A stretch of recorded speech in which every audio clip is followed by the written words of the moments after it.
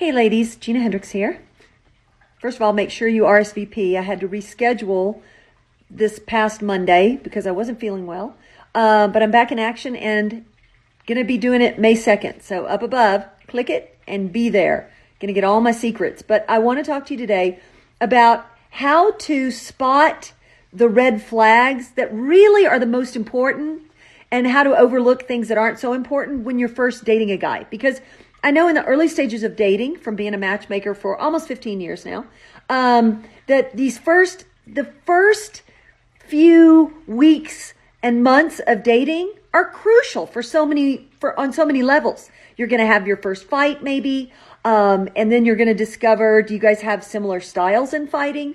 Do you argue differently? Do you see fighting in different ways? Do you resolve conflict in different ways, right?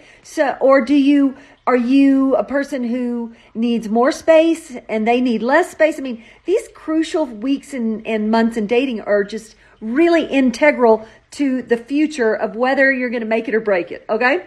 And that's okay because that's what dating's for. But I think sometimes we get a little paranoid about red flags or like, oh, that's a red flag. And then there's sometimes where there's red flags and we're just like, yeah, it's a red flag, but let's hope it turns green, all right? So I want to help you spot the difference. And really what it boils down to is this, all right? It's if somebody is doing something that is fundamentally not in alignment with who you are and your lifestyle, or if it appears they are trying to control you in some way, if they are trying to argue with your co-parenting style, for example.